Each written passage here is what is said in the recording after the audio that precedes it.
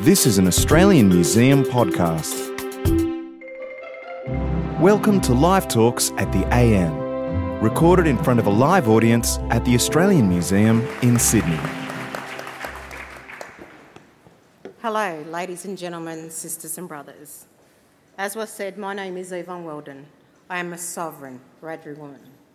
I come from Cowra, here in New South Wales, from the waters of the Clare, which is also known as the Lachlan, and of the Murrumbidgee rivers. I am the elected chairperson of the Metropolitan Local Aboriginal Land Council, who are the culture authority under the Aboriginal Land Rights Act for the land that we're on. I would like to pay my respects to all elders past and present, to all First Nations and to you and the many nations of lands you travelled from this evening. A welcome to country is an age-old tradition. It is more than just words, it is a spiritual process by honouring the ancestors' footsteps we are all walking in, continuing the practice of the many generations before us to the many generations to come. The boundaries of our traditional owners are written into the earth's natural landscapes. The boundaries of the Eora are the Hawkesbury River in the north, the Nepean in the west, and the Georges River in the south. On behalf of the Metropolitan Local Aboriginal Land Council, the elders and the members, I welcome everyone to the land of the Gadigal. I acknowledge the Gadigal people whose spirits and ancestors will always remain with these lands, our Mother Earth. Across this continent there are hundreds of nations and tribes and clans existing here for over 60,000 years. This country's First Nations people are the oldest living culture of the world. And as we're all joined here this evening, let us all remember and acknowledge the many warriors that created pathways for all of us, the ones recognised and the ones we've never heard of. My people have always listened and learnt from each other, the environment, animals, elements, and our ancestors. We don't live in isolation of body, culture, spirit, land and water because we are one, for in our blood it runs. And we need to reflect upon the footsteps we're leaving to know where we're heading, shaping a society, a country we can be proud of. As we're gathered here during Reconciliation Week, and as you hear tonight's oration to address and reduce climate change, remember to reflect about my people's lived stories and our connection to this land, which were forever changed when we were erased from the view. My people lived in unison with this country for thousands of generations, learned from our ancient practices because we are still here. Think about the difference that you can make today that will become the milestones of the future, all our futures, so we can have a future. Don't just say the words, but put them into action. And to give us all guidance and strength, let us all draw upon my people's spirits as we continue on our journey. May my people's spirits walk with you and guide you as we strive forward for us all. Again, on behalf of the Metropolitan Local Aboriginal Land Council, welcome to Gadigal land. This always was, always will be, Aboriginal land. Thank you and have a wonderful evening.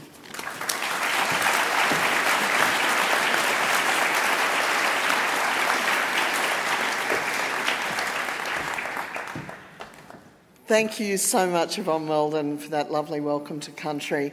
Yvonne always welcomes people to country in a very personal way, and I think her message tonight about really thinking where our footsteps take us, not where we've just come from, but where we're going and looking after the land, is very significant.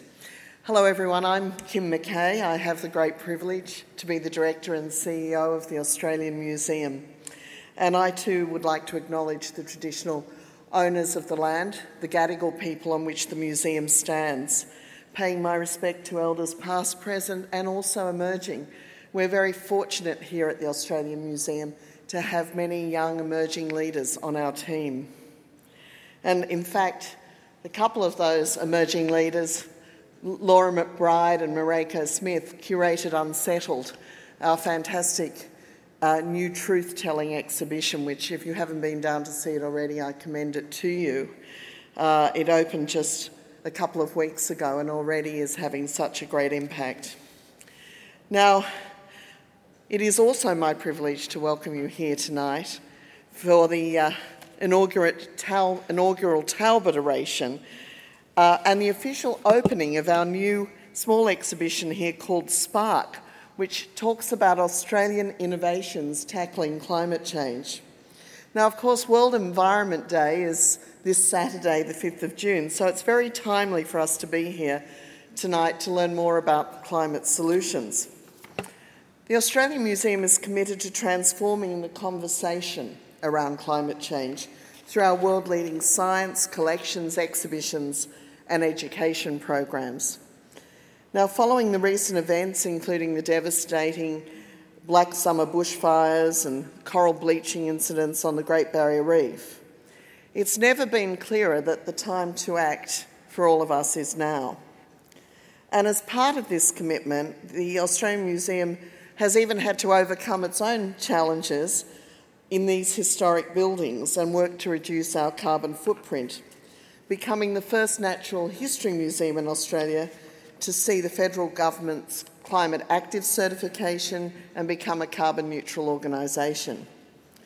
Our future goals, including converting electricity to a renewable energy supply and ultimately being carbon positive, along with the development of our Centre for Climate Solutions, which you're going to hear more about soon. Now, tonight we're going to hear from our keynote speaker, Professor Tim Flannery, who is also the Australian Museum's Distinguished Fellow in Climate Change. Now, Tim has been working on this speech, believe it or not, for about 18 months because COVID got in the way of it all, and the speech turned into a book during that time. So we're going to hear a lot from Tim tonight. He's going to make the case for using Australia's approach to COVID-19 as a model for responding to climate change, outlined in the Climate Cure, Solving the Climate Emergency in the Era of COVID-19. Now, I know I saw Tim outside earlier by our store signing books out there, and I know that the books are for sale later, and there's your plug. Thank you, Tim. Now, it's a great book, by the way, so it's a good plug to give. So following Tim's keynote address, he'll be joined by Professor Vinay Walla for a panel discussion moderated by former Australian Museum President and Sustainability Advisor Sam Mostyn to discuss solutions and actions the public can take to help minimise the impacts of climate change. Now, this is the inaugural Talbot Oration, named in honour of former Australian Museum Director Frank Talbot, who is here this evening. Frank, could I get you to stand just for 1 minute so that people can see you? Thank you. Turn around, wave.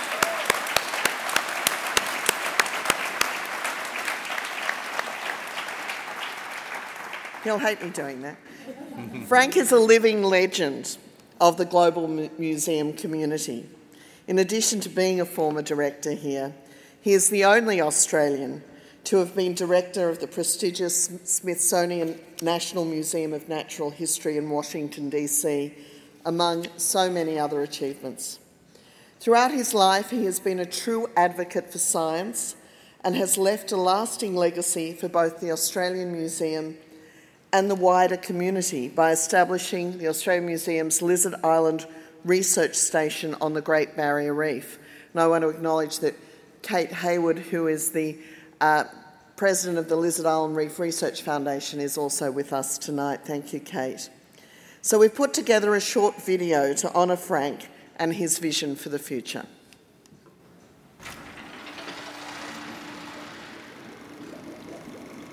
The hugeness of the reef, the incredible variety of its life, have provided us with a program for years of continuing research. Over my lifetime, what one felt was an open-ended world. There was masses of stuff to learn. It's changed radically. Unless we realize that we are screwing up, we're going to have a very devastated planet to live on. I'm Frank Talbot. I was born in South Africa and brought up in Cape Town. It was a lovely youth. And my mother used to take me to the seaside. Became fascinated by things that grew in the half-tide pools, the fish particularly. I did reasonably well at school, got into the university, and I did a master's degree there, and later a PhD. Applied for a job at the Australian Museum, And I got the job. After about 6 months, I thought, I'm not going to leave this country. We were so welcomed in Australia. I eventually became director of the Australian Museum, and we worked on a research project to start a research station on Desert Island. My name is Frank Talbot. I'm interested in the biological problems of coral reef. During my life, the change in science has been enormous. We now know what we're doing and what we have done. The communication of science, getting across what science does, what it is, how it can help, that's vital. And the museum has an enormously good and important role in this. Even perhaps more key than it was when I was young, in helping mankind. What a question.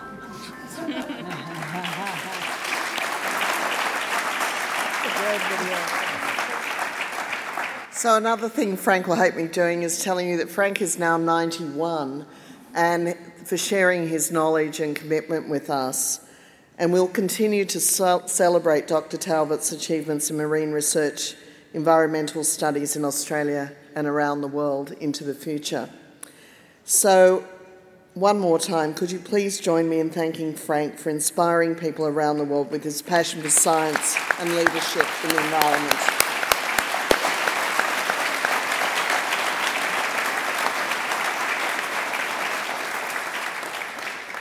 And now I'd like to introduce Dr. Jenny Newell, the Australian Museum's Manager of Climate Change Projects and curator of the new Spark exhibition, which officially opens tonight. Jenny works on the cultural dimensions of climate change. She has worked in museums in Canberra, London and New York, and here at the Australian Museum, she finds ways to better engage broad audiences in climate change through the medium of the museum. Please join me in welcoming Dr. Jenny Newell, who will share more with you about Spark. Welcome, Jenny.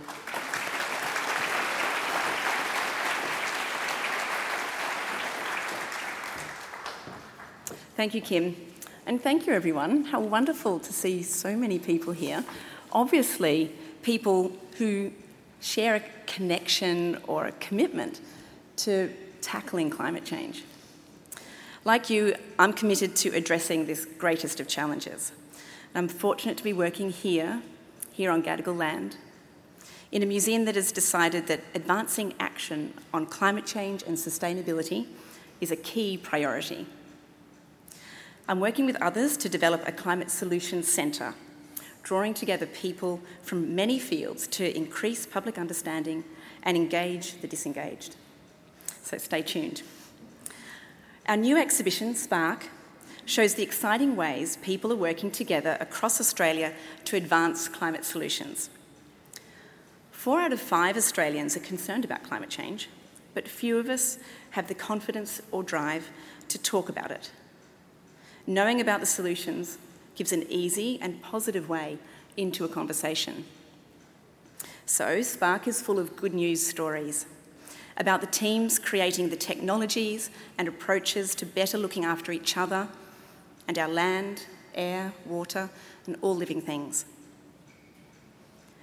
Many of those innovators are here with us tonight, and you can see how rich the range of solutions are when I tell you that we have loved working with the Firesticks Alliance Indigenous Corporation, the makers of Australia's first domestic hydrogen battery, Lavo, the amazing algae researchers at UTS, and world-leading innovators at University of New South Wales, CSIRO, Exciton Science, Diffuse Energy, Tritium Chargers, and ACE Electric Vehicles. It has been wonderful working with Professor Sahajwala and her team, taking recycling to the next level. Plus Wagners, who make earth-friendly concrete, and thanks Sam for coming down from Brisbane to be with us tonight, as well as regenerative farmers from Young, and Australian Museum scientists, conservation volunteers, and climate action groups. I know Kim is especially fond of sea forest, They're the people who were stopping cows from burping out methane, and the cow at the back of the exhibition was Kim's idea.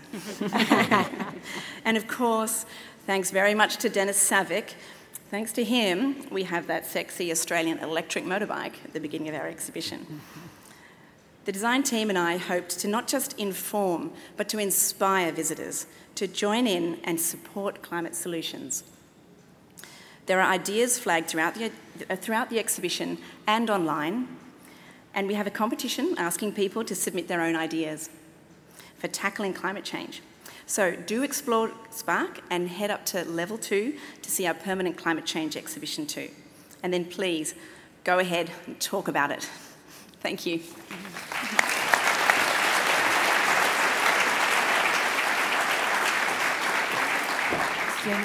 Thanks, Jen. And I must say, Jenny worked super hard pulling this together so it could be open for tonight. So thank you.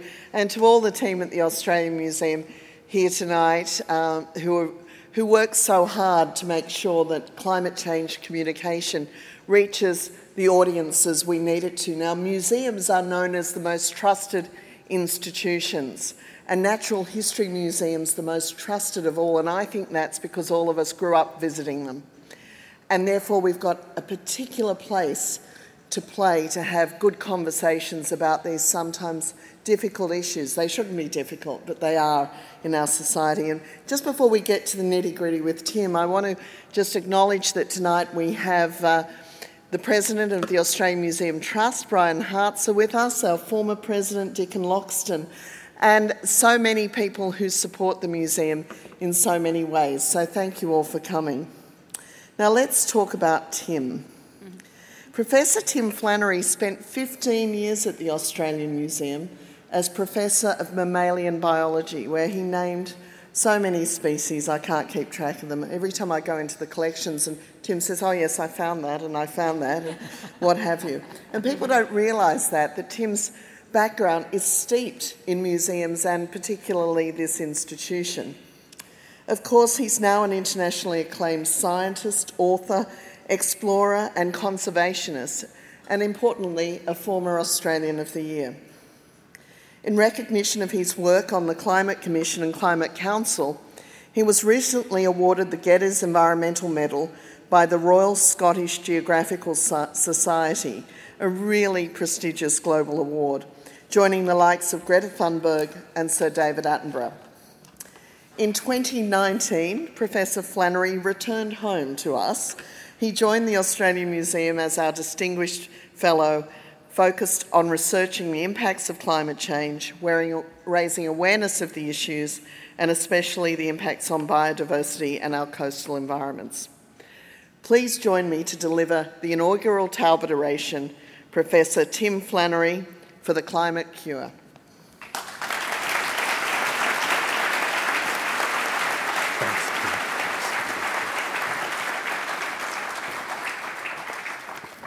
Well, thank you so much, Kim, for that great introduction, and thank you all for being here this evening.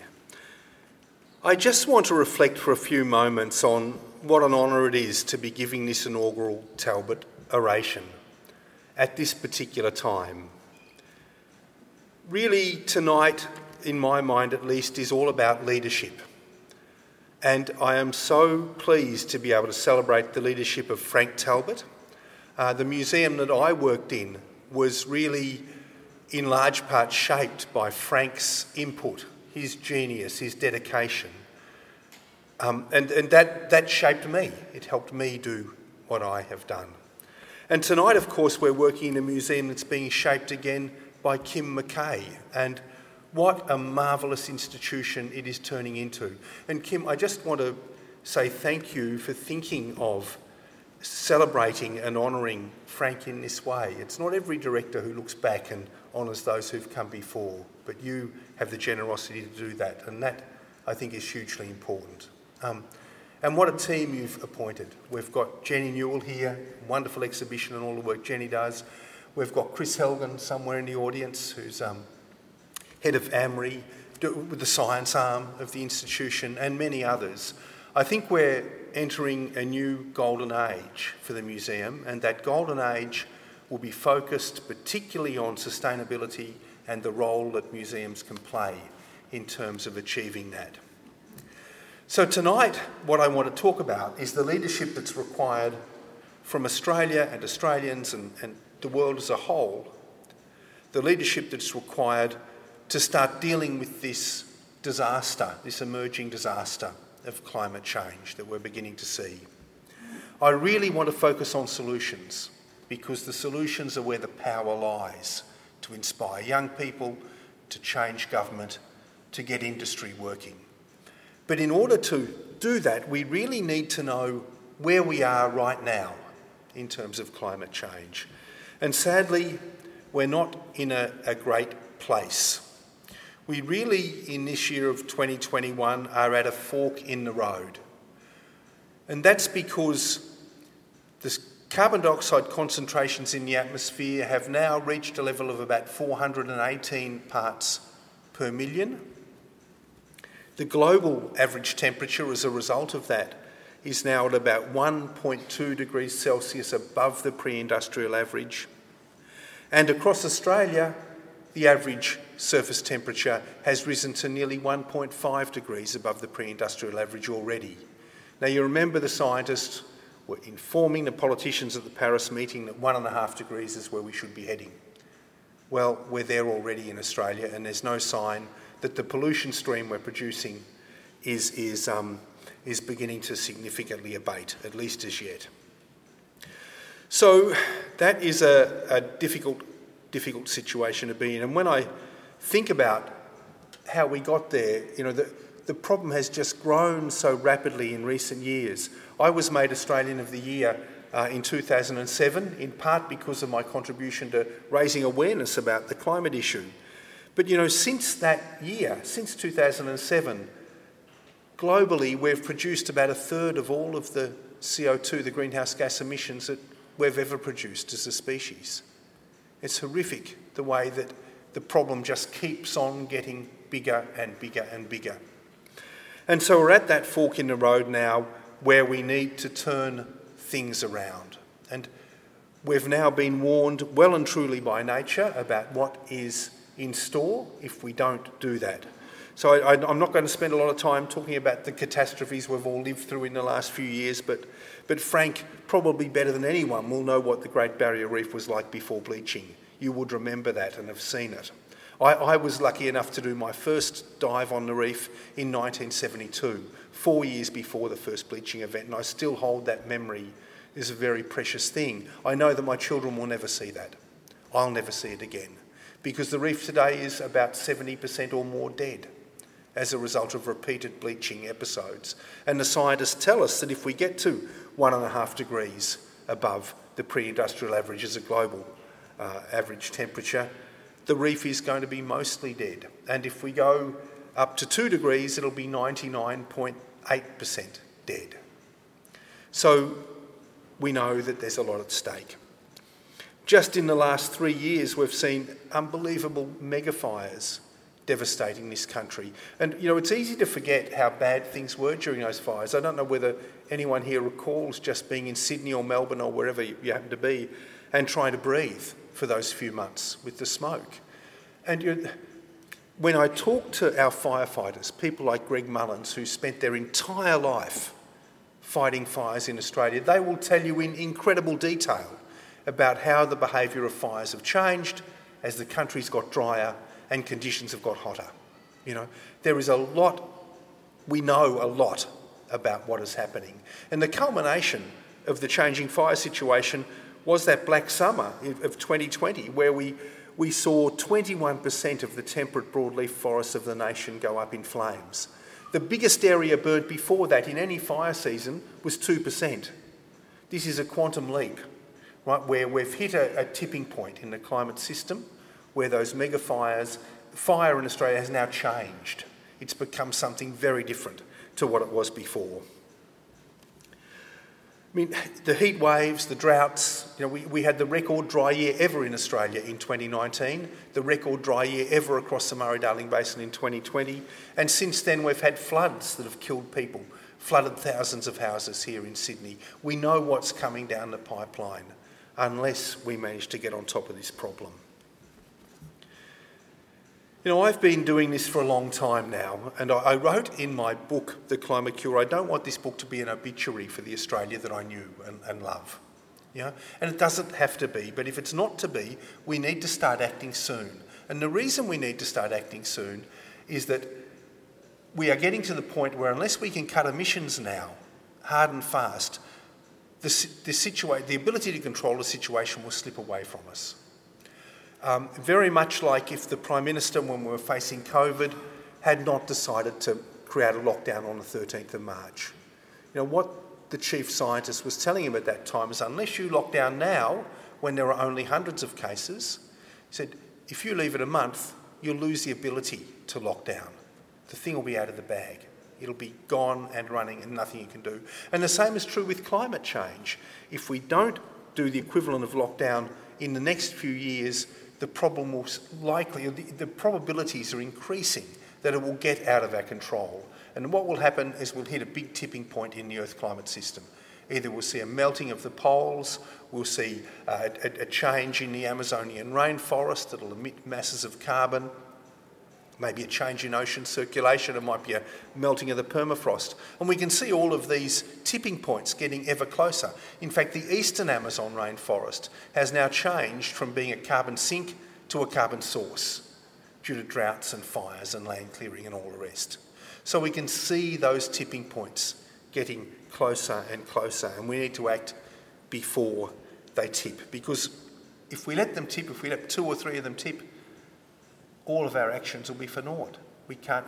The self-reinforcing nature of the feedback loops will then just drive the climate into a hotter and hotter state till it hits another equilibrium somewhere, and we don't know where that'll be. We don't know what that temperature will be. So having said all of that, we have made a lot of progress, just particularly in the last 12 months, I would say.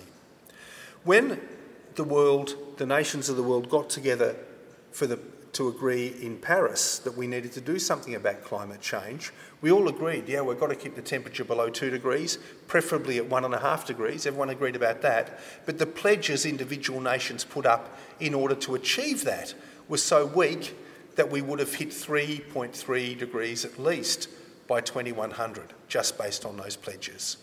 So the individual nations knew there was a problem but weren't willing to take responsibility. Since then, there's been some really fundamental changes. I remember I was in Paris looking at those negotiations, and it was still a I win, you lose world. Everyone was saying, yes, we've got to cut emissions, we've got to get to cleaner energy sources, but the cleaner energy sources back then were more expensive than they are today. So, and they were more expensive than fossil fuels. So, of course, people were hesitant. Since Paris, in the last 6 years, we've seen the cost of wind and solar decline, where over most of the world, it's now cheaper to put in clean energy sources than polluting ones. So that has helped us hugely. We now live in a win-win world, where if you do the right thing, you get rewarded by cheaper energy prices. So that is a huge help. And we've seen with the election of Joe Biden in the US, a renewed push, I think, to really deal with this issue this year. So on Earth Day, the April meeting, the virtual meeting that Biden held, a number of nations made additional pledges, additional to what they'd promised in Paris, to try to stabilise the climate. And some of those pledges were really substantial. The US particularly offered a massive cut in emissions before 2030, as did the EU, the UK, Japan and others. So with all of that action, we've managed to lower the bar a bit. Instead of heading towards 3.3 degrees, by the end of this century, we're now heading to 2.4 degrees. Still not enough, but a very heartening start, I think. I must say, as much as I appreciated all of those pledges and all of those great initiatives that came out of that Earth Day and have come since then, I was really disheartened by the Australian government's approach, the federal government's approach. We, as we have in previous meetings, were siding more with the polluters, more with the Saudi Arabias of the world, the petrostates, places like Russia, than with our major trading partners and indeed our sort of economic equivalent, countries at the same level of development that we are. And that is really important. It's important that we understand that the way Australia behaves on the international stage has a big impact globally. Yeah? If we can't do it, if we, a wealthy nation blessed with renewable resources, can't do the right thing in a win-win world, then the door is open to anyone not to do the right thing, and that may cost us our future because time is running out.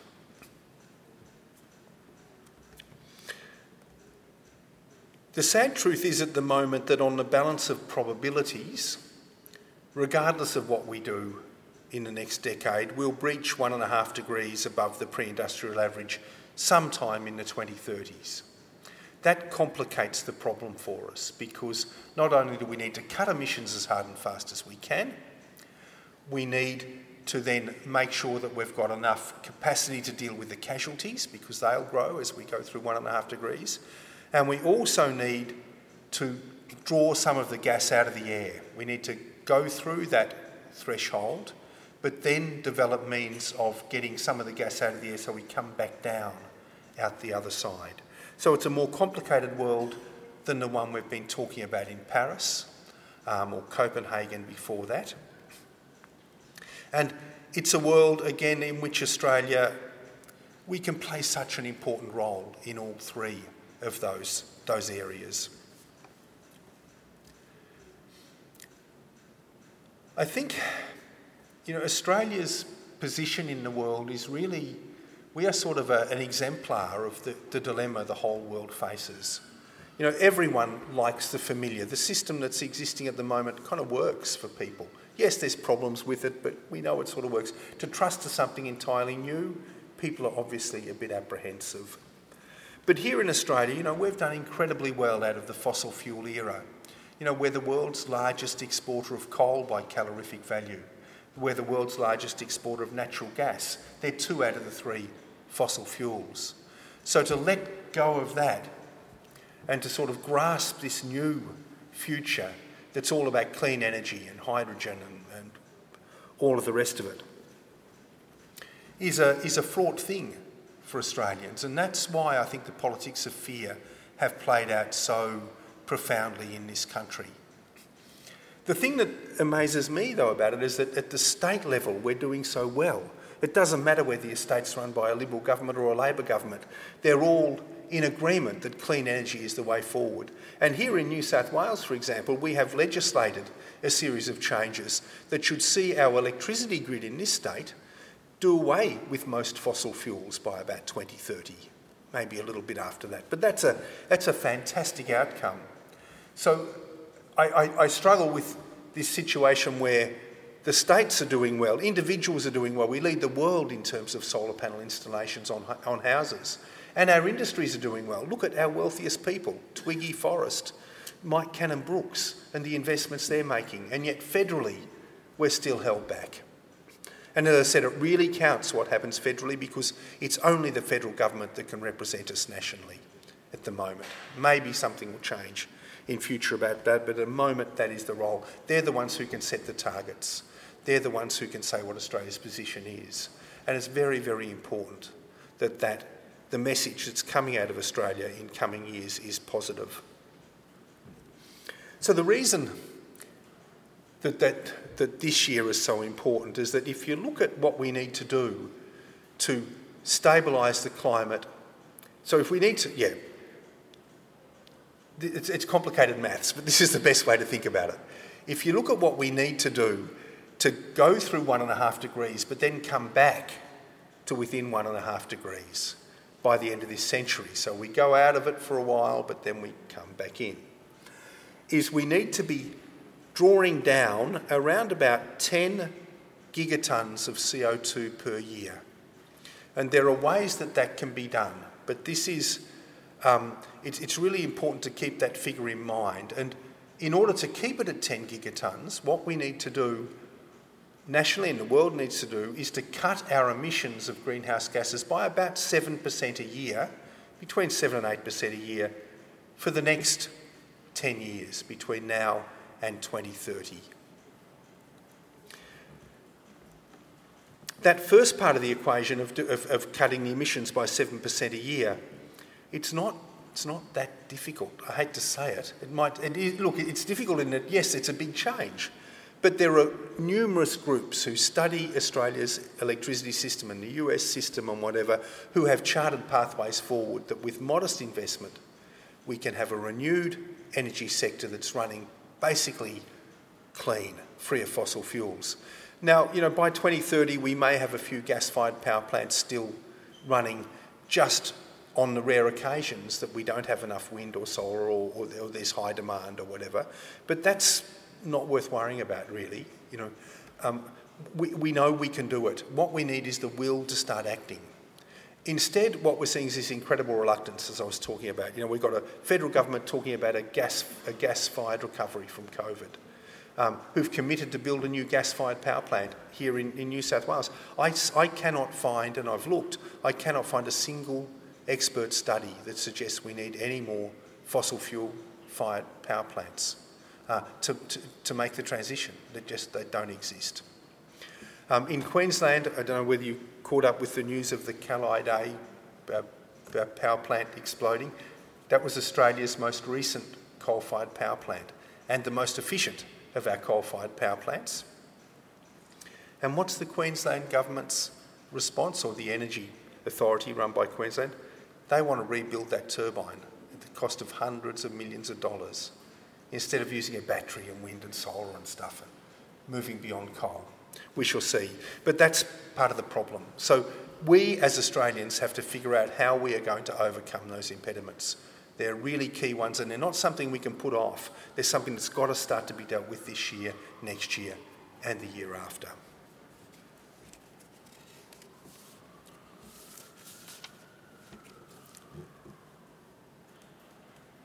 I think that if you consider what needs to be done, it can look big, it can look overwhelming, but the reality shows us that we can do such things.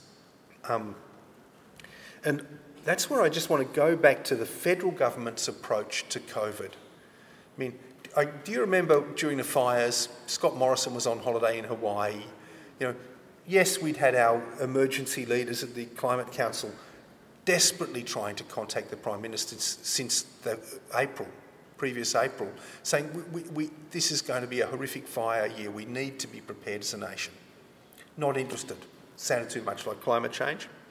But to give the man his due, with COVID, the government was absolutely on the ball. I met our Chief Medical Officer on January 26th that year when the outbreak was brand new, and I could see his concern. I could see that he wanted action for Australia. And talking to the Prime Minister, he managed to convince the government that we needed to stop flights from China. That had a big economic impact. But this Conservative government, interested in fiscal responsibility in the economy, did it. And then, 2 weeks before the WHO had called the COVID pandemic a pandemic, the Australian government declared a global pandemic. Swift action based on good science that saved us so much. And then on the 13th of March, the Prime Minister stepped up and announced the lockdown, the beginnings of that process. Stopped shaking hands with people, and we were soon in a lockdown. And the economic costs of that lockdown were very substantial. There's absolutely no doubt about that. It was a big, big impact, a very big thing to do. But if we had not done that, we could have been like the rest of the world. And the Prime Minister had a limited time to act. If he'd left that decision a month, the pandemic may well have been out of control. But he acted at a time very early. And, when I think about that from a climate perspective, people say, a lot of people don't see climate change. They don't recognise it. It's not always front of mind. Well, I think back to that COVID time in March last year. I didn't know anyone who had COVID. Did anyone here know anyone much who had COVID? We'd read about it in the news, we'd heard about it, we were aware there was hundreds of cases, but it wasn't something that was kind of knocking on your front door, and yet the government acted, felt authorised to act, to do that. I firmly believe if we can do that with COVID, we can do it with climate change. And the downside of doing it with climate change is nothing like as great as doing it with COVID. Honestly, because it's now a win-win situation. We can move through to a cleaner energy base, cut those emissions 7% a year, and develop entire new industries, as people who are in the business of making money know. We can do it. It is a matter of actually conviction, of now just making that move. We're held back by a political bloc, not by any kind of structural bloc in terms of moving forward. And then, the other thing the government did with COVID, so there was the lockdown. There was then, if you recall, a huge amount of talk about whether we had enough emergency capacity to deal with what may have been thousands of casualties. People working out, did we have 20,000 emergency beds and respirators, which was the worst case scenario planning. And the government, I must say, did a really good job with that too. We made sure we had the capacity that was required for any casualties. In terms of climate change, this government, the federal government particularly, is moving to some degree in terms of dealing with this. We now have a new authority being set up in Canberra, where some of the people who were in a previous entity of government called NCARF, I don't know whether you know that about climate adaptation entity, are coming back into government and are starting to provide advice on some of the potential future impacts. We've also seen the federal government make a $600 million pool of money available for catastrophes, particularly in Northern Australia. And these are important things, but they are very, very baby steps compared with where we need to be. If you want to deal with the emergency room for climate change, it's a really big room, There's got to be space in that emergency room for the Great Barrier Reef. We have to work out what we can do to give the Great Barrier Reef the very best chance of survival. We have to make sure that our biodiversity as a whole has the best chance of survival. We've got to look at our coastal infrastructure. How are we going to prioritise what is saved, what is moved, as the seas rise? And we're already seeing this. Travel around Australia, have a look at the coast. Some places it might be pro-grading, getting bigger, but there's a lot of places where the coast is being eaten away by sea level rise, from Tasmania to Torres Strait. And we're already wasting millions and millions of dollars through inappropriately funding things that shouldn't be done. A great example is on Saibai Island up in Torres Strait. Just a few years ago, the federal government saw that the town was being inundated. They built a seawall at the cost of $25 million. It lasted less than a year. Because some areas can be defended, other areas have to be just surrendered and you move. We need a triage approach to that sort of stuff. We need to look at, honestly, our food security. And in a place like Australia, you might think that sounds crazy, but just look at the weather over the last few years and the whiplash we've seen from the driest year on record in the Murray-Darling Basin through to the floods that we've seen today. We need an emergency room that's big enough that it covers everything from heat wave deaths in medicine, through to smoke inhalation, through to our biodiversity. This needs, the emergency room for climate change needs to be a core business of government. So we've got a long way to go. We're starting, but we've got a long way to go to get to that point. The third element in the government's response to the COVID pandemic was the search for a vaccine. And I know some of the great immunologists and vaccine people in Australia, and I remember asking them at the time, is this a possibility that we'd get a vaccine for a coronavirus?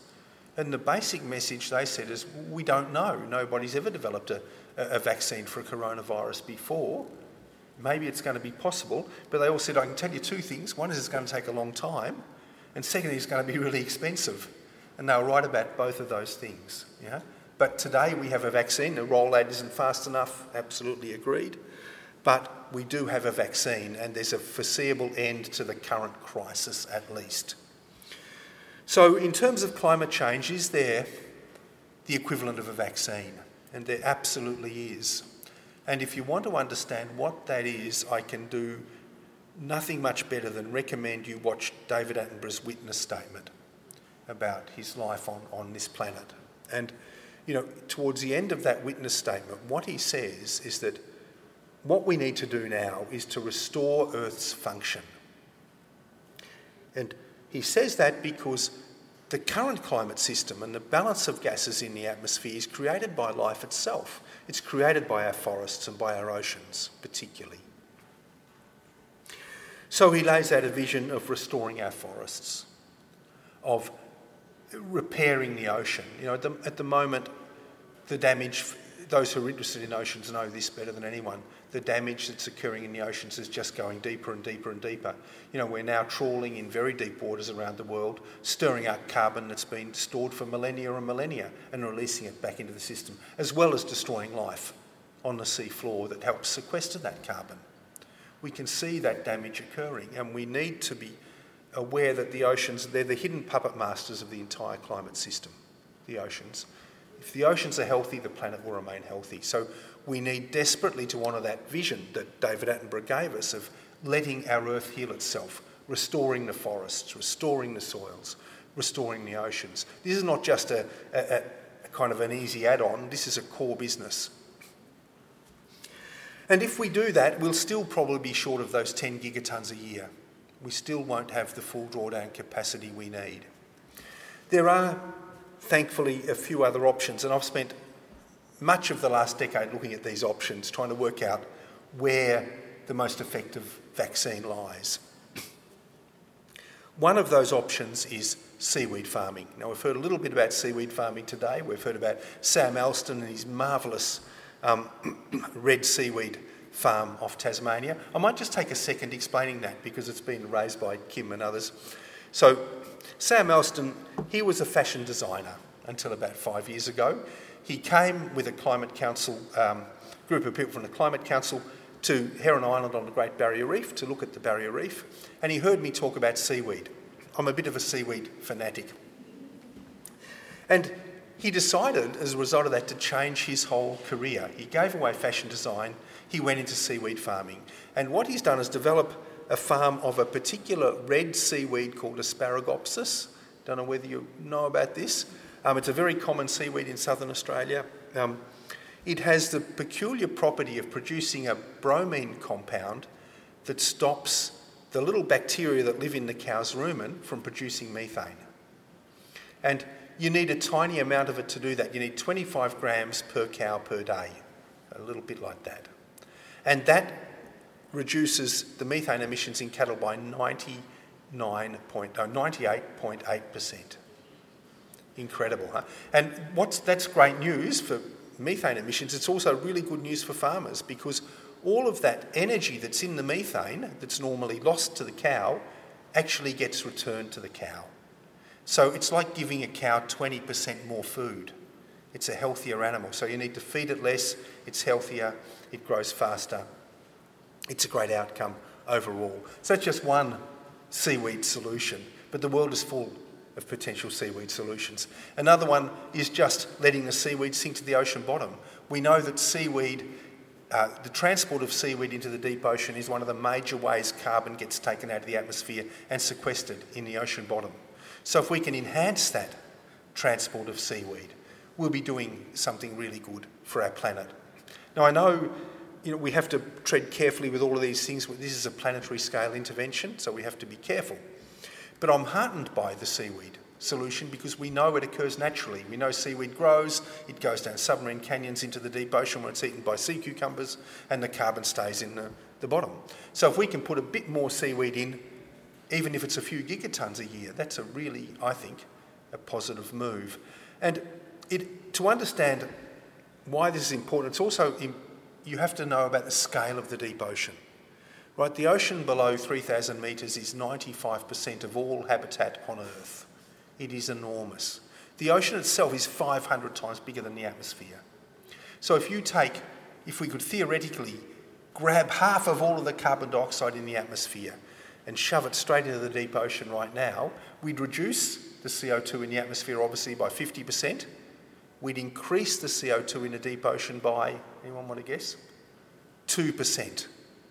Right? The deep ocean is really big. That's why it's the hidden puppet master of the whole system. It's a receptacle for the carbon. It's where most of the stuff goes to keep the balance of our planet. So that's really important. Another way we can deal with the problem is by using a group of rocks called silicate rocks. They're really common in Australia. Olivine is a good example of a silicate rock.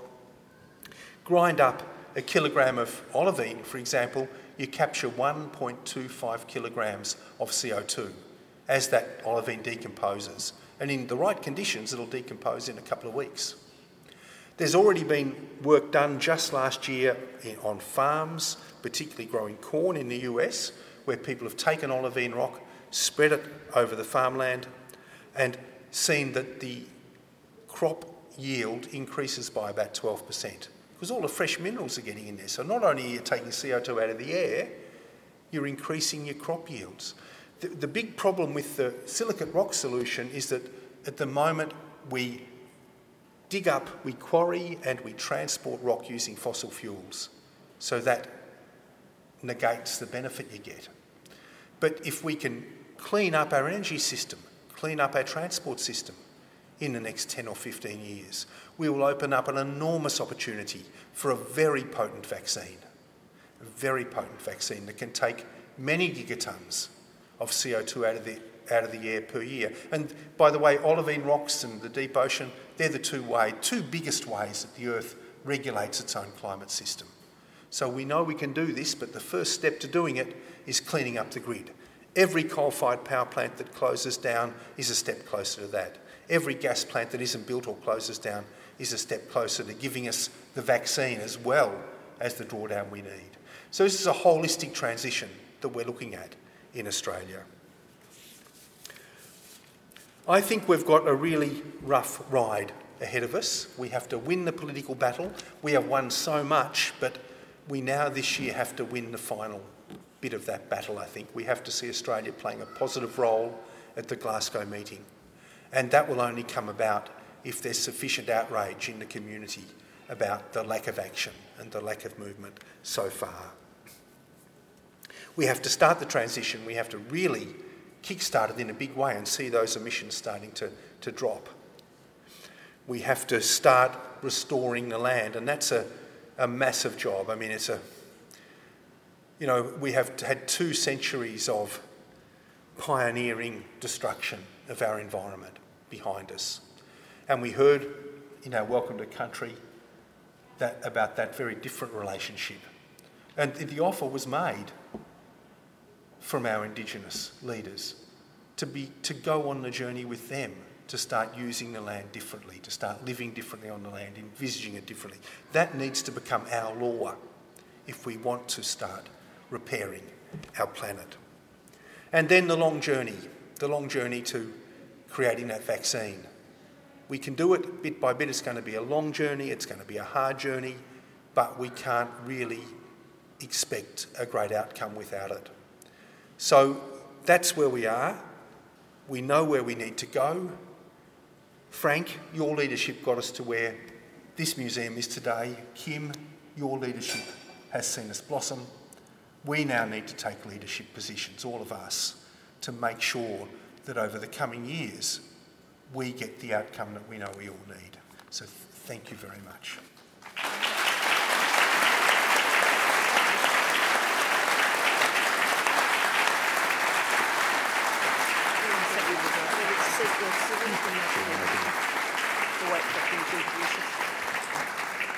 Thank you so much, Tim. I think creating that parallel between the COVID vaccine and the vaccine we need for climate change solutions is a very real one. I had my AstraZeneca jab on Monday, and I'm absolutely fine, want you to know. And I know that having been involved in the environmental movement and climate change for about 30 years now, that I'm not as fine there. But I take great heart when I know people like Tim and others are leading the way with some of these great new technologies. And if you want to know more about the seaweed, it's at the very back of the Spark exhibition, that Tasmanian seaweed innovation there, and it shows you exactly those 25 milligrams of seaweed that are required. And you'll see, as Jenny said, my cow at the back, which I all want you to take photos of and Instagram it or tweet it out there because it's fantastic. But Tim, thank you so much, and thank you for creating a book out of COVID. He's very innovative in that way. How many books have you written now? I don't know. Okay, doesn't remember. Of course. So Tim is going to wait here on stage while I introduce our other panellists for this evening. Sam Mostyn AO and Professor Veena Sajwala. Please come up.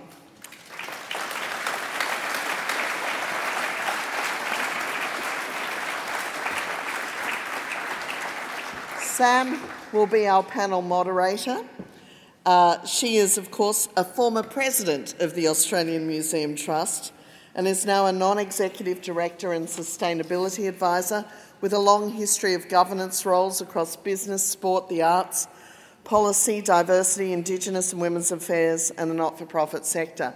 I don't know how she has time to do she does all of these things. Her corporate roles have encompassed purpose, culture and human resources, corporate and government affairs, community engagement and sustainability.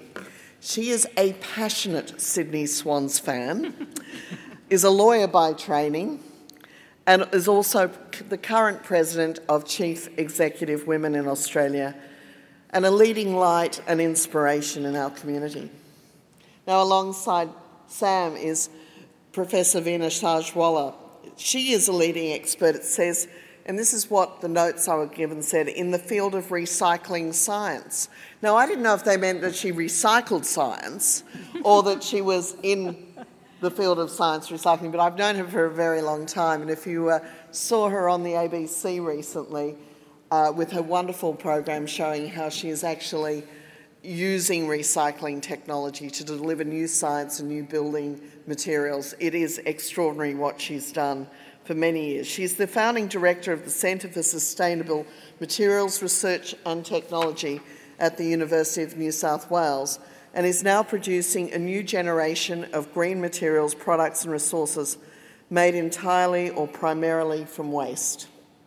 Veena also heads the ARC Industrial Transformation Research Hub for Green Manufacturing, a leading national research centre that works in collaboration with industry to ensure new science is translated into real-world environmental and economic benefits. So if you can keep your questions to the end, I know we'll have some time for that and Sam will take those, that would be terrific, and we'll have some time for that discussion. You might have noticed the hashtags that were on the screen earlier. I can't remember what they are, but don't worry, we'll work it out, you'll find them. And with that, I'm going to hand over to the fantastic Sam Mostyn for our discussion. Thank you.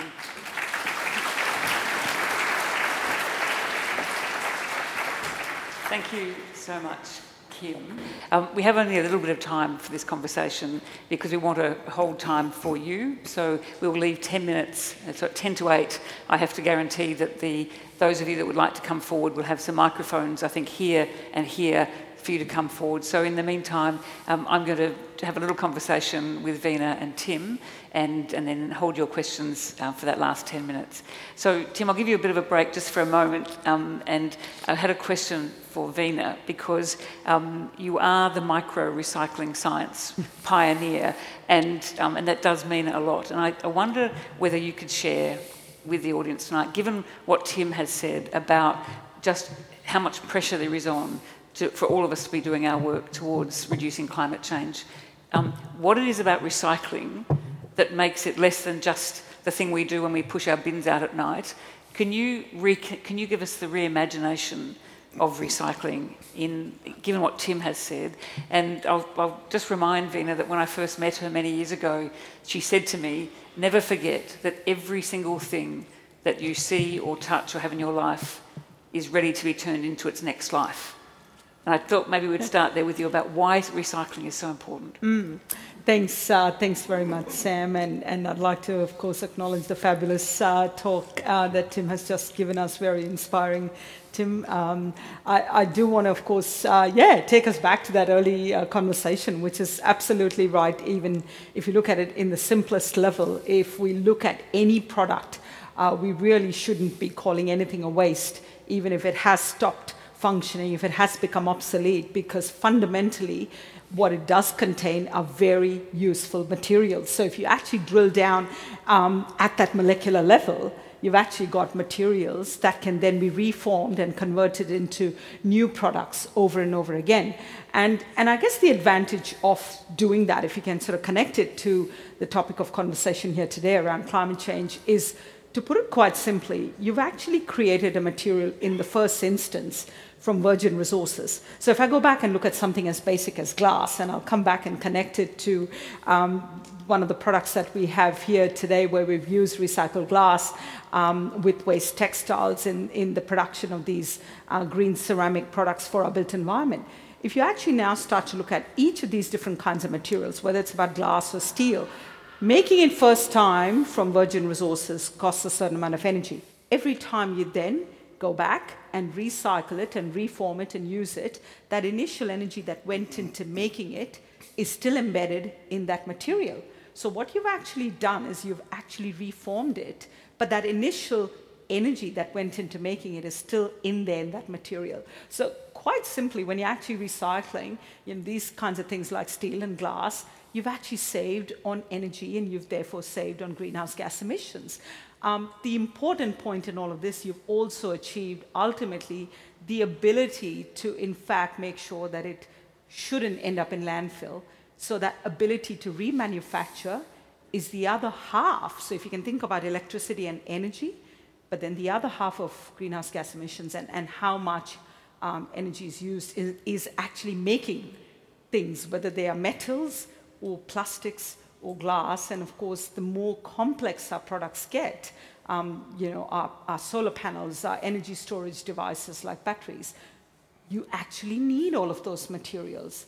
So effectively thinking at that level where you can harness all of the existing feedstock that we have, not putting it into landfill, but seeing it as a resource, a material and a resource that's just waiting to be harnessed, is a nice way to think about the connectivity with climate and of course our ability to remanufacture products. It's brilliant. And Vena's been doing this. Yes, I think that's right. And you can read and see more of Vena's work in the Spark exhibition. It's one of the stands towards the back, but you can read more about the examples of what Vena's just described. Tim, there was so much in your oration tonight. We could go in all sorts of directions, but we don't have a lot of time.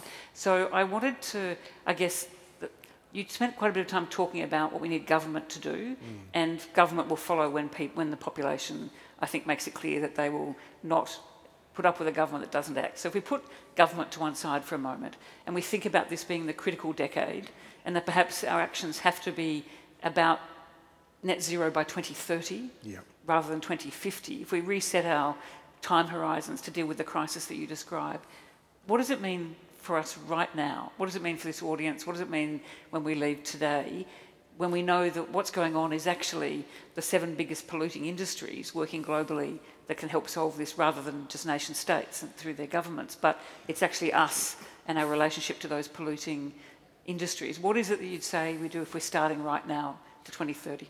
Yeah, well, look, that is the great question. And I guess I outlined at the start of my oration the need for leadership.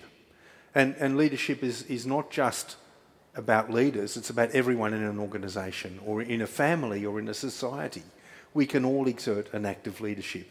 So it might be looking at your superannuation and deciding you want to shift it to an entity that it's much more environmentally aware. It might be, if you've got a kid in school, going up to your principal in the parent-teacher meeting and saying, look, can we help? Can we help with the electricity? Can we put some solar panels on? How are we going to deal with recycling, other sustainability issues? And that, while it might seem like a small thing, the key thing you're doing exerting some leadership. It becomes much more acceptable once people hear others saying this is a good idea for them to act as well. So I think that there's so many levels that we can act on. I mean, and yes, politics it's our Frankenstein's monster, isn't it? It comes out of us really as a people. We can have an influence on that. We have representatives we can write to, we can discuss, we can engage and say either yes, you're doing a great job, or you're not. And that is powerful. So this is the year to do it. This is the year where we have to actually get over that hump of resistance, I think, and start on that journey. Just as we did with COVID. Yeah, just like we did with COVID. We had a great last year. It was a tough year, but we did it. And I know you use that wonderful analogy of the COVID moment and the cure, essentially the start being the closing of the borders and us all playing our part. I know you canvassed a whole lot of things that we need to do, and you've talked about some solutions. But if there was a single act that had to happen right now, if you were in charge, the thing you would do that would change the dynamic for our response to climate change as we did with COVID, what would that be? What is the close the border equivalent in climate? For Australia? For Australia, right now, what would you do? I think what I would do is call a great national assembly to look at the way Australians relate with their lands and waters, and hear in a very deep way how we need to change. So engage the Indigenous community, engage the farming community and others, and chart a new pathway that would feed through with new laws and regulations and attitudes about how we deal with this. I think, that's my passion. Yeah. I know I want to close down the coal-fired power plants and everything else, but I do think that relationship with land is absolutely key. And perhaps a National Assembly of people would be a good starting point to do that. Yeah, I think, and it goes to our democracy, it goes to citizens being back involved in the act of a democracy that can manage these things, because we're not an autocracy, we don't operate in that way. So I think your idea has great merit. I wonder if our audience knows that some of the rebuilds of economies post-COVID have actually incorporated significant percentages of the rebuild into climate solutions. Some of them up to 30 or 40% of their billions of dollars towards recovery have gone into smart solutions. This country, you'll see that none of our COVID recovery has actually included a significant percentage of commitment to, I think it's sitting at less than 0.5% of COVID recovery monies will actually end up in a climate-related initiative, compared to 30 or 40% when you look towards Europe. So there are things we're just not doing with the money we're using right now. Yeah. How is it, Sam, that our federal government can get away with this idea of a gas-fired recovery? How is this, when there's not a shred, there's not one study they can point to support this? Yeah. Anyway. Veena, I was talking to a fashion retailer the other day who had closed up her shop recently in inner Sydney, and she said that one of the reasons she had closed her shop, it was actually pre-COVID, was that a few days after Craig Rucastle's War on Waste show showed the pile of clothes in Martin Place, that her high-end customers started to say, I don't need to buy another pair of black trousers because I have 5 already. And until that stage, she'd been able to sell them a new pair of black trousers every year. And so that single act of showing the waste caused a shift in a consumer at a certain level. I just wonder if you can see from the speed at which you're moving with recycling, whether we can supercharge this in this 2030 environment to make a significant contribution to climate action. Yeah, absolutely. I mean, one of the first things, of course, when we talk about raising awareness and understanding and the kinds of conversations we're having here tonight, I want to thank Kim, of course, for really that vision to be able to bring together all of us in a place like this. And if you look at examples of textiles and you look at the kinds of impact that these industries are having, so whether it's talking about fast fashion or fast furniture, there is a whole lot of material that goes into making. And of course, if you look at all the synthetics that go into making it, we'll drill it down to the fundamentals. They are plastics. So you actually had to then go back and say, right, I'm going to stop that consumption, or I'm going to reduce that consumption by a significant amount. At a personal level, you're already doing something that can be seen as a positive action. So I think, to me, absolutely raising that awareness and to be able to say, right, this is how we can all take action, to be able to understand that a lot of these kinds of products of course, require energy and they contribute to carbon. So that's how we can play our part. But then, of course, recognizing the role of recycling is to be able to say, one, we reduce our consumption, so we've talked about that. Two, then what we're really saying is, okay, we've used materials. When a material stops functioning, so like we were talking about, materials are not working anymore or becoming obsolete, whether it's our electronics or indeed our clothes, in all of these cases, fundamentally bringing those materials back to life, whether they are our synthetic, polymeric materials or indeed metallics and oxides and everything else that's present in our waste batteries, for instance, if I can sort of contrast these obvious things coming out of all of us as consumers, the ability to then play a part where collectively we can see that if we can work with our local governments, if we can actually support those businesses that are actually wanting to do the right thing, I think we will then create a collective future that also shows that as Australians, we are actually playing our part. So that's the important key message here, is how do we all play our part? But of course, collectively, we can support those businesses. We can do the right thing. I mean, the example of that product that we have out here, the exhibition with green ceramics, I've got to acknowledge the fact that if it weren't for, and if you don't mind me saying this, Sam, that I think you're the person who actually kind of made it happen behind the scenes, and I didn't even know about it. This was Sam in one of her various roles, suggesting or informing an organization on which she sits on their board. This is Mirvac. I guess from our perspective, this is exactly what we talk about as people who, in their role as leaders, are influencing what businesses can do. And we needed that to happen because it was about that science and technology that came out of our labs, then had to be translated into real world. And without that collaboration between research and businesses, we wouldn't be able to demonstrate that it is possible. So it wasn't enough for us to, of course, just make it in a lab. And yes, that's a lot of research that goes into making that happen. But that partnership was so critical for us. It gives everyone that confidence. And I think most importantly, it inspires others to do the right thing. And you're very kind to say that. But one of the things that we've seen at that organisation, at Mirvac, is that more and more people want to buy their first home or their apartment with sustainability credentials. And part of that credentialing is the fact that the tiles are made by your microfactory out of complete 100% waste product. And that's becoming a feature where it used to be, do you want a marble top? As a feature, it's now, I want Vena's recycled tiles in my house before I move in. So we need pathways. We need many pathways. I have not much more time in this conversation because we don't want to keep you here past 8 o'clock. So I've got one last question for each of you before we open up the floor to the audience. So my question is the same to both of you, and to leave people, I guess, with a sense of optimism. What excites you most about the opportunity for us to collectively, or with a particular invention? You've mentioned two already tonight, Tim, but what excites you most about the chance for us to do this in the next decade? What is the thing, the ambition that gives you the kind of enthusiasm to keep going after all the work that both of you have done? Tim? Oh, wow. Look, I just think that we are on the brink of a much better world. Things are potentially, we've lived with this filthy, polluting industrial model now for 2 centuries, and we know the cost of it, and we know the cost of the mindset that goes with it. We can change that and live in a much better world, and young people get that. You go to a primary school, you'll see it. Yeah, fantastic. Rima? I've got to use this story. I was travelling through regional South Australia just over the last few days, and on the weekend I visited this beautiful not-for-profit area, and it's called the Father's Farm.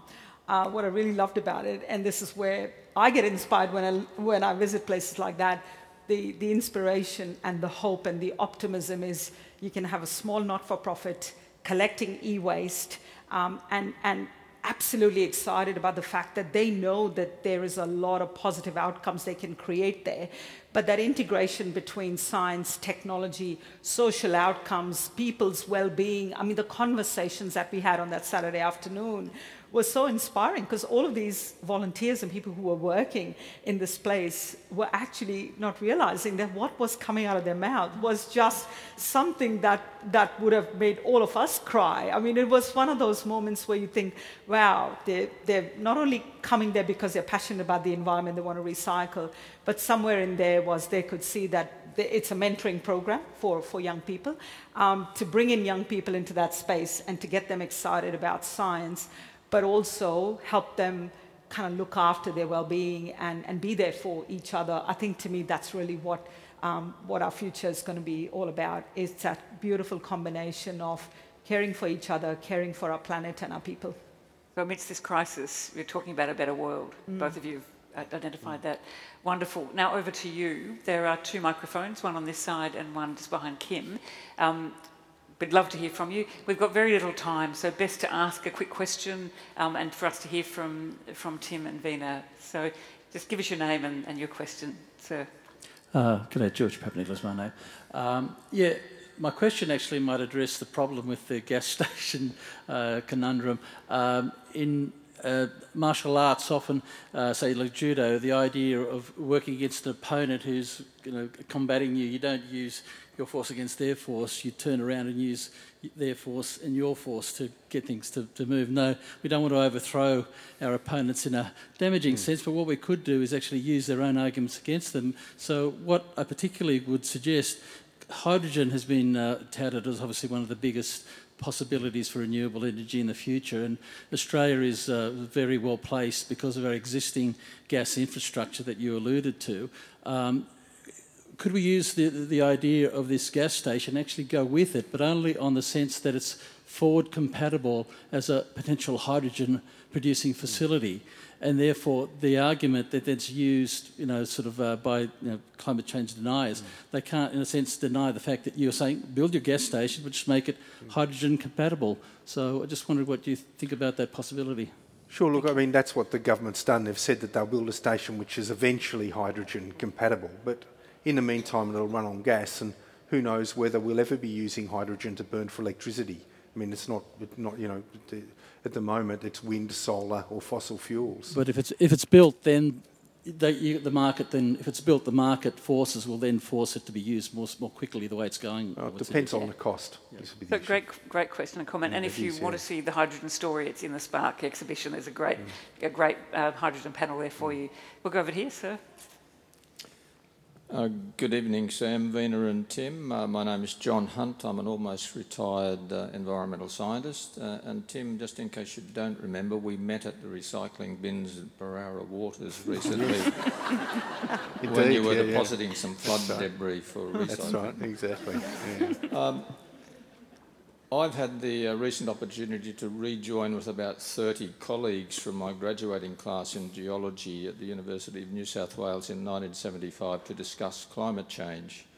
And I have been astounded by the number of highly qualified professionals who are advocating climate denial positions and the amount of literature that they've actually put on the table. You might like to comment on that in due course, but my question is, for the non-climate change scientists like myself, what resources are there that we can actually get hold of to counter this sort of thing without having to go back to university and doing another degree? Thank you. Wow, look, can I answer, Veena? Of course. There's lots of stuff. The Climate Council, there's got lots of good reports. There's a lot of very authoritative material online, but I'd start with the Climate Council for Australia. Yeah, very easy to on the website, and every report the Climate Council has released in the last 10 years is there, and it has all the science data, but it communicates in such an exceptionally easy way that I think it's one of your best resources, and it sends you to other resources. Did you have an answer to that one, Veena? No, that's great. Yeah, great. We'll go with this side. Hi, I'm Rachel Baker. I'm part of the AYCC. This is the Australian Youth Climate Coalition. Specifically, I founded the Blue Mountains branch. What's the best way that we can make a change? Is it like the climate strikes? How can we get the government to make changes? Thank you, and congratulations on everything you do with AYCC. It's an inspiration to all the older ones of us, but you're driving great change. Veena, do you have a... Oh, look, I would actually start at the local level where, you can actually, create that advocacy in terms of practical actions that, whether it's with local communities, not-for-profit groups, school groups, and so on, to be able to talk about an understanding of what kind of actions can be taken. When we've given examples of recycling here tonight, I think in all of this is about ultimately people wanting to take on a solution. I think we've talked about textiles, and if we're going to avoid all of that excess consumption from going to landfill, I think we're also good, and we love our op shops and all of that. I think we need to start to expand that way of thinking, that there is a lot of waste that gets thrown away, and I think we need to start to think about more of a shared economy where sharing of our products and keeping those products out of landfill, therefore reducing that climate impact and carbon emissions, is a great way to start a local sort of activity. Thank you. I think it's a good, yeah. I would only add that talk to every older person you know about their superannuation, and ask them to talk to their superannuation funds about whether they care about you and whether they're invested in the right funds that actually take into account climate change. And I think you have a big impact. You have a big impact through your parents. Yeah, great. Yes, sir. Hello, my name's Gareth. I'm Gareth Ernst. It's a bit of I've written it down question. Okay, Black Lives Matter, the Me Too movement, gun control, the bushfires, COVID, global warming, all these movements like monsters all fighting for public attention.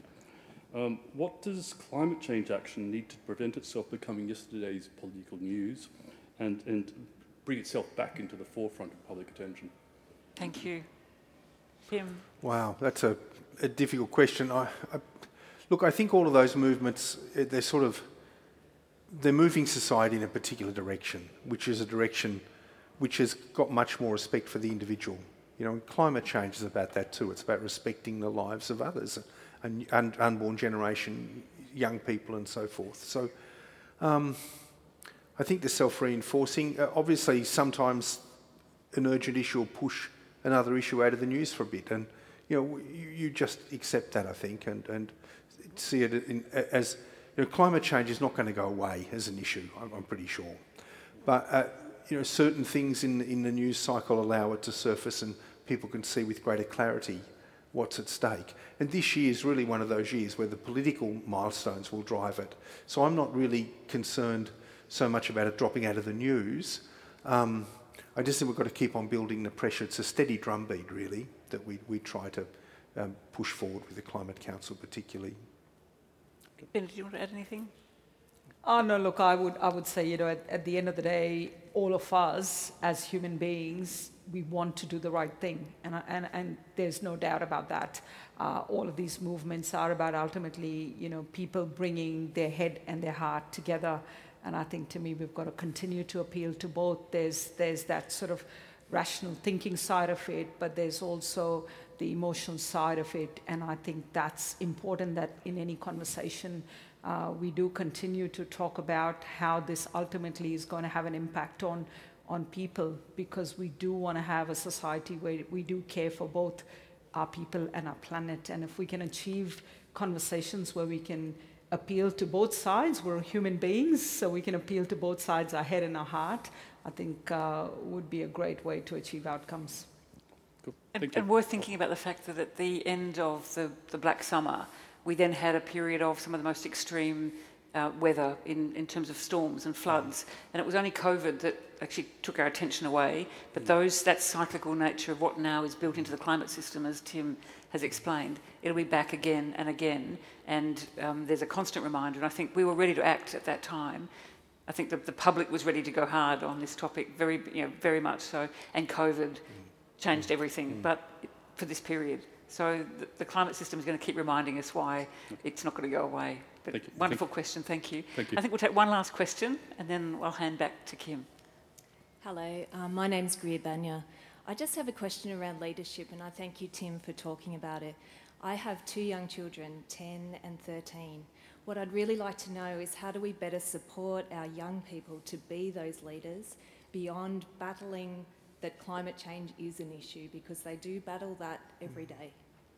Thank you. Yeah, wow, gee. I think if I knew the answer to that, I'd be very, very happy. It's hard. And I think that what we can do is really equip them with the tools. You know, we can suggest or encourage them to link up with a group like AYCC. We're a really powerful group where people work together to do good things. Or maybe take a leadership position in the school, you know. It's going to be built bit by bit. And sometimes I worry we're putting a lot of pressure on the shoulders of our young people. But I think equipping them, linking them up, you know, equipping them with information, linking them up is all going to be helpful. Yeah, I'd probably add to that, you know, we hear of terms like scientific literacy, and I think, of course, that's an important part of it. But again, to be able to have young people who can, you know, imagine and shape that future that they would like to see means that you've got to, yes, equip them with tools. They've got to be able to understand the science, technology, and we hear about all the sort of fundamental sciences and engineering sort of solutions. So I think we want to be able to start to talk about those solutions and for young people to start to build a certain sense of hope and optimism, building on really great examples that I'm sure that are around would be a fabulous thing to do. Thank you. Wonderful question for us to end on. Can you thank our panellists, Tim and Veena? And please also thank the fantastic Sam Mostyn. Pleasure. Stay there for a minute. I think we've been very privileged tonight to hear from Tim Flannery delivering the inaugural Talbot oration, and also from Veena. Thank you for all the work you've done over many years, and Sam too. I'm really interested in this concept of leadership in climate change that Tim raised, because actually the point made that the leadership is with all of you. It's with individuals who can make decisions about their lives and change things. And all of us need to lead now. Everybody in this room tonight needs to lead and to take a stand and to do what you can do. And it's really that simple. Just do something. And I know many people in this room do already. But for those who don't, maybe make a decision just to take some action. Here at the museum, we're trying to inspire young people. This year will host 1 million people into this institution, and a lot of lovely young school children with bright faces and bright eyes who get that spark when they come in and discover something that the museum can inspire in them. So we're going to be committed to continuing to do that and to raise awareness of these issues with those young people, just as my colleague Denise Orr at the Royal Botanic Garden is doing as well. You know, the Royal Botanic Garden is the oldest science institution in Australia. It just marked 200 years. We're the second oldest. We'll be 200 years old in 2027. So Denise, thank you for all you do over there too. It's just fantastic. So look, Tim, just wonderful to have you as part of the Australian Museum again, and thank you for your book. And I know Tim has the books on sale down at the shop, so please do go there. You can go up now to level 4 if you like. You can buy a drink up on level 4. You can buy some snacks, meet some new friends. So please feel free to go up to our rooftop cafe, number 1 William Street it's called. It's a fantastic place for lunch. That's another plug for the museum. There is a pianist up there, I think, performing as well. So there's entertainment. So we're open now on Thursday nights through to the end of June. It's a great date night place. I see people holding hands. They've been swiping left and right. I'm sure all of you have. So come back here often. But come back to experience what the museum has to offer. Exhibitions like Unsettled, Groundbreaking, Spark, but all of our permanent exhibitions. We've got some great things coming up in the future too.